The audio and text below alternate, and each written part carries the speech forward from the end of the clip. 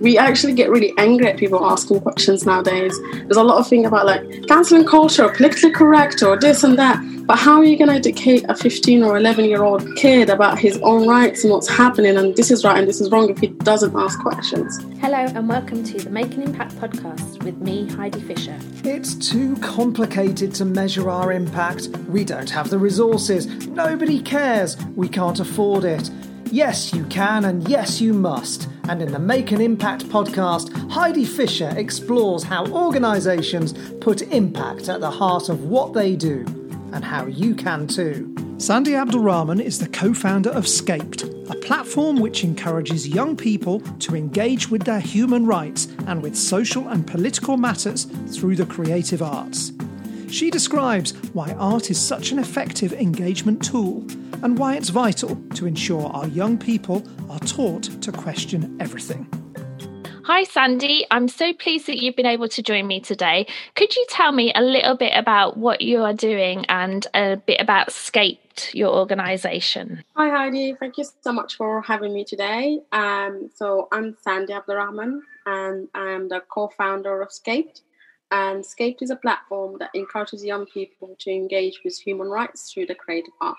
So that sounds like a huge undertaking in terms of trying to engage with the human rights through arts. How does that actually work in practice? So we run workshops, programs, talks, and also art projects. So what we do is we take specific aspect of violations that happens, and then we'll talk about how it affects our human rights. So we do stuff on gender equality. We do discrimination on refugees. We're at the moment actually just about to deliver stuff on environment. And we run stuff, what is our rights? It's the basic understanding of what is our human rights. A lot of us grew up without knowing any of our rights. I mean, a Universal Declaration has 30 rights. If you ask anyone, can you name one, the mind will go blank. And it's because we were taking it for advantage in our everyday life. So what we do as our young people is that we be like, so this is your rights that you have, and this is how you should respect it, and this is how the state respects it. But we don't do it in a way of like how lawyers do it or how like the education system do it, where you're like, oh my God, what we're doing. We do it in a fun way where they end up drawing gingerbread man, right? What is it for them to be a human? They usually write like having a phone and having a money, which is like everyone's dream, but if we get them to have to talk about it, and they end up discovering that, yeah, I have a right.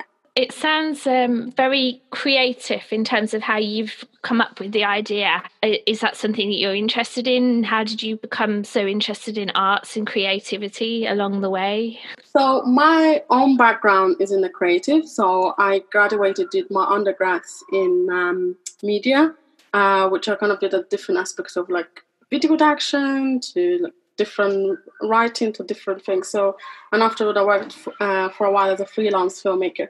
So having a creativity and doing drama as well was always there. I was an activist since I was 19, so I joined a lot of protests, signed a lot of petitions, just really cared about what's happening socially and politically. And this has been because of my own background, being born in Egypt and moved to the UK at 12, and there's a lot of human rights violation on our everyday life in Egypt, still until today, sadly. But moving to the UK, we didn't know any of our rights. We were taking it so much for granted. I remember whenever I got to protest, talking to my friends, and they were like, oh no, I don't really care. It's like, how could I get people to care? So I had the idea of Scaped. And then my co-founder, Taina, he's originally from Brazil. We were both at the same boat where we both like come from such a oppressed background, and we're like, oh my God, how can we do this? So we work together, and actually like young people need to know about the right. Young people need to be educated.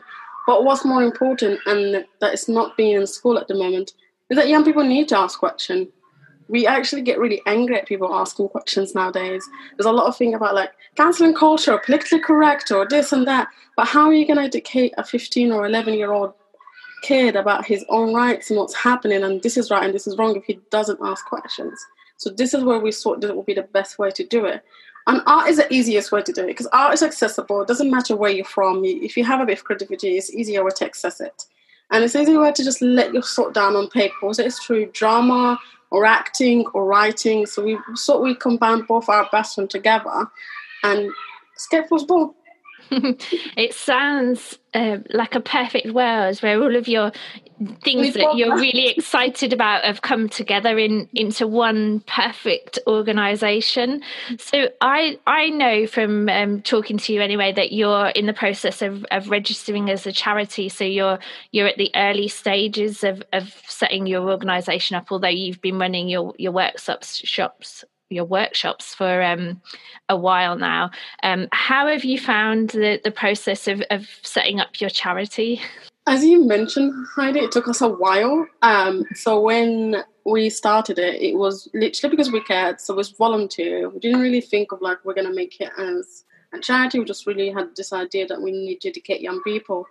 And then from a while, school started obviously asking us, have you got this? Have you got that? Have you you got all your paper stuff and ready? So we kind of started making it ready. But we were always not sure if we were going to register it as a charity or a social enterprise. So we were on the fence between both. Obviously each side has their own advantage and their own disadvantage. And we finally was okay, I remember I was having that talk with you, Heidi. It was okay, so what's actually Escape doing our main budgeting and all this and where we're coming from and what we actually want to do. And then we finally decided to register as a charity. So we'll hopefully we'll hear from them very soon. But we are glad that we took our time to register, because through the years we have seen a lot of people who signed up or registered as a CIC. Now they change into a CIO, and that is even much more difficult and take more time. So we feel we're grateful that we took our time to develop Escape, to develop ourselves as people. I'm in here in the UK. My co-founder is in the US, so we're looking at how we can merge both what we do together and in between here and the US, which is going to be stronger. So yeah, we're taking it slow, but also it's a very grassroots. It's very womenly led. So we feel so excited about our next step. Talking of next steps, what have you got planned? So obviously because of COVID-19, sadly a lot of stuff gone offline. So what we are doing at the moment, we are developing our programs further, and that's to be able to give young people the opportunity to develop their skills, develop their learning, develop their understanding, develop also their creativity. And it's difficult when you do that within a day workshop, because they do it over a program of 4 weeks. So that's what we're doing. And then afterward, we're going to be running that. But we also are going to deliver some talks on gender equality, on cancel culture.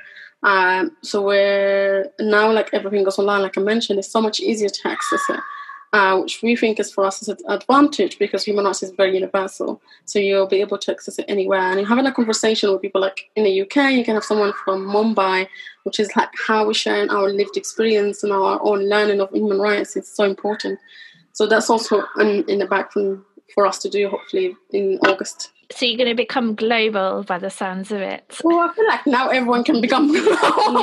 Yeah. I think that's the latest trend is, I've got an online course. I'm a global organisation. Yeah, but obviously in terms of human rights, a lot of the human rights violations obviously happen in each country slightly differently. So I can see the usefulness of what you're sharing and teaching to young people being beneficial to every country around the world. So when will Escape have an office in each country around the world? Oh, that'd be the dream. What we actually want is to create Escape Army, where we all work together to achieve the idea of utopian human rights, where we don't actually have to protect our human rights anymore, because it's already been protected by everyone. At the moment, because obviously I'm still working from home, so just having that first office in the UK and Thai in the US, and then we'll be able to work with people. So what we want to do is that the young people who will go through our programs, they can take lead, because that's the most important part. It's we're giving them opportunities rather than looking, because they know their own issues, they know what they need in their own community. I wouldn't know what that a kid in South London needs, because I don't live in South London, I live in East London. I know what East London needs. So it's giving that an opportunity. Similar thing when we go, hopefully globally, we want people who have been through these issues, who knows how to fix it, and work with us. So I don't know, maybe 2030? Is that being pessimistic? I don't know. That gives you 10 years. It's not a bad 10-year goal. Yeah. I just want to pick up on something that you said a little bit earlier, which is about getting young people to care. Now, that was one of the reasons and motivations behind setting up Scaped for you. How do you get young people to care? If you share something with them, what do you see in terms of changes in their behaviours as a consequence of what you shared with them that makes them care more? So I find that a lot of young people that we work with, do care? Do you know more about what we think do you know? Well, they don't obviously have to care about everything, but they do care about like stuff that happens in their own doorstep. Mm-hmm. I think that's important. It's like having that conversation with them about what they care about, not what I care about, what they care about. And one other thing that we always do is we share our own lived experience, so share why we care about this, because there's a lot of misconception about how charities they live in their own little bubble of state and they don't understand anything, but we're not. We're like, I grew up in East London, you know, I understand struggle. I was a migrant kid myself, so I understand similar struggle that they go through. So when we share up, we show up that vulnerability. A lot of the young people open up to their own vulnerability and what they care about, and they start thinking like, what we always love is that even when they have a break, they come around, we look at them, we look at what they're doing in the break, and even when they have that break, they're sitting down and they're just like, yeah, I have that right. Yeah, I have that right. And it's like that fact that you're actually getting them to think about it. It doesn't have, not everyone is going to leave there being like, I'm going to be a revolution, I'm going to make a progress, which is fine. I think if they left the room just thinking of one right that they had, or think about something that one person said, that's for us is one of the main things that we're doing, is that thinking of that. And we haven't been to any workshops, we haven't actually delivered any workshops that at least 2 or 3 young people open up about something that they happened to them, and then we have that discussion. It's always bringing up to your own personal experience and vulnerability. Yeah, I'm sure your workshops are fascinating. I'd love to sort of sit in on one, but then I suspect having people sit in on them would kind of destroy the benefits of them. Involved. Yeah, I'd have to participate and get my hands a bit dirty with art stuff. And like, I'm not sure that I can kind of do that stuff anymore. Yeah. So with that in mind, obviously you focus on young people. Are you planning ever to do stuff with slightly older people, like people my age? At the moment we keep saying young people. Our age is 11 to 30, which is obviously a massive down. I'm still way over that. At the moment, we're just focusing on that. We haven't had any ideas of developing it further. What we'd like to definitely do something specifically on intergenerational. I think that would be really cross-generational as well. I mean, that would be really great, because we feel like there's a lot of there's no connection between a lot of generations. There's a lot of anger toward each generation from each other. So I think that's something that we would like to do, which is like, how can we do the cross-generation thing? So that would be something that we might look into. But at the moment, there's not any plans actually. No, that's fine. It's more for selfish reasons that I asked about that, because I'm like, the more I'm hearing about this, the more I'm kind of intrigued and interested and curious. So I was like, I really need to get involved. What I wanted to ask you about was all the things that have been going on around Black Lives Matter. How do you see that impacting on the work that you do and what Scaped is doing? Is that going to feature more prominently, or is it just something that you're going to incorporate in some form into what you're doing, or are you just going to carry on as before? That's actually a really interesting question, because we had a talk about it in the team. We do already workshops on like refugee and discrimination. So we talk about discrimination in terms of race, gender, sex. So we definitely touch on that. However, we don't believe as an organization we are the best one to deliver it. As mentioned, we have like friends of our, like co-friends of our organizations that we would rather them run it, because they have the resources, they're very much Black owner-led, which is like the main thing that we need to focus on as well. So we always give them resources that we find from other organizations. Be like, if you need specific workshops, go to this organization. I think that's mainly an important thing with us. Similar thing when it happens to stuff about like working class or about LGBT. We don't run that. We mention it. We'll be like, this is important. This is what we need to talk about. But if you want some specifically stuff on trans rights or non-binary rights, please go to this organization, because they'll be doing amazing work, and they need to be given the opportunities to go in and do that. Yeah, that makes total sense. Because I think the work you're doing with the human rights stuff is really fundamental. It underpins everything for me. In terms of the activism and campaigning stuff that you do, what is that something that you see Scape taking on a role of doing as well, and campaigning for change? Definitely. I mean, we have campaigned previously as well on refugees' rights, specifically around Refugee Week. And that was like, again, it was a creative campaign where we got people to actually create their own paper plate, take a photo of it like refugees' rights, and it's kind of like a more social media campaign. But we are working on actually looking at specific campaigns that Scape can actually take lead on. Yeah, so that's on the bag. But like I said, it's like it's a lot of stuff happening. So trying to take it like step by step. Yeah. But apart from that, I campaign a lot on like and against female genital mutilation, and it's something that like is very close to my heart and my family. So it's like I always campaign on that, and like especially like honor killing, a lot of stuff that does with women's rights, and violence against women's rights.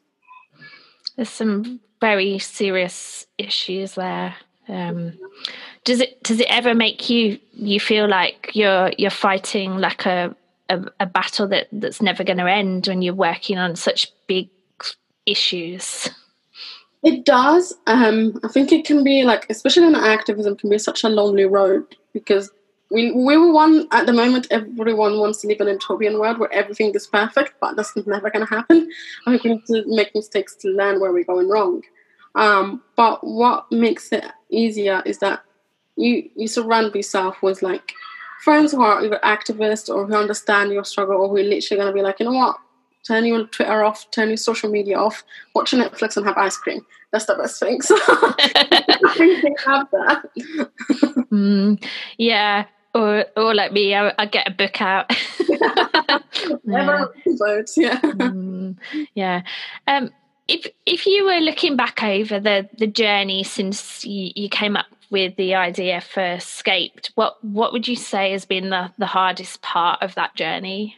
I think, to be honest, the hardest part is opportunities. There is still a lot of things to do with sexism, especially if you're a co-founder of an organization coming, both of us were from working class background. There's still the aspect of how long is that gonna last? And sadly, I applied for funding that they literally replied back saying like, we're not sure this is gonna last. And I think that's the hardest part, is that like, oh my God, other people not believing in you kind of reflect back on you not believing in yourself.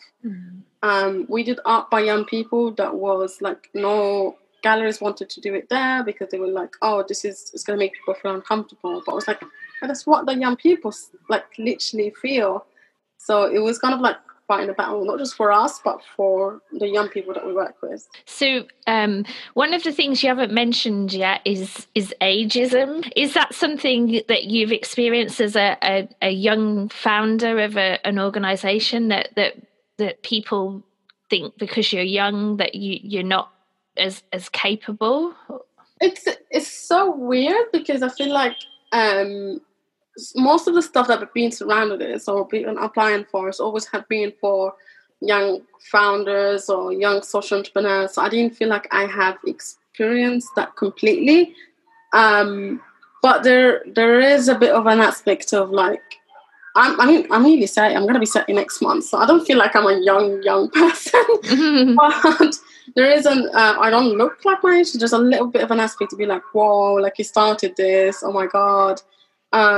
There's also a lot of stuff in society that expects that, like they kind of like say that it's not a real job, especially when it comes to human rights. It should be volunteering. Charities are not a real job. Like go and work for another charities.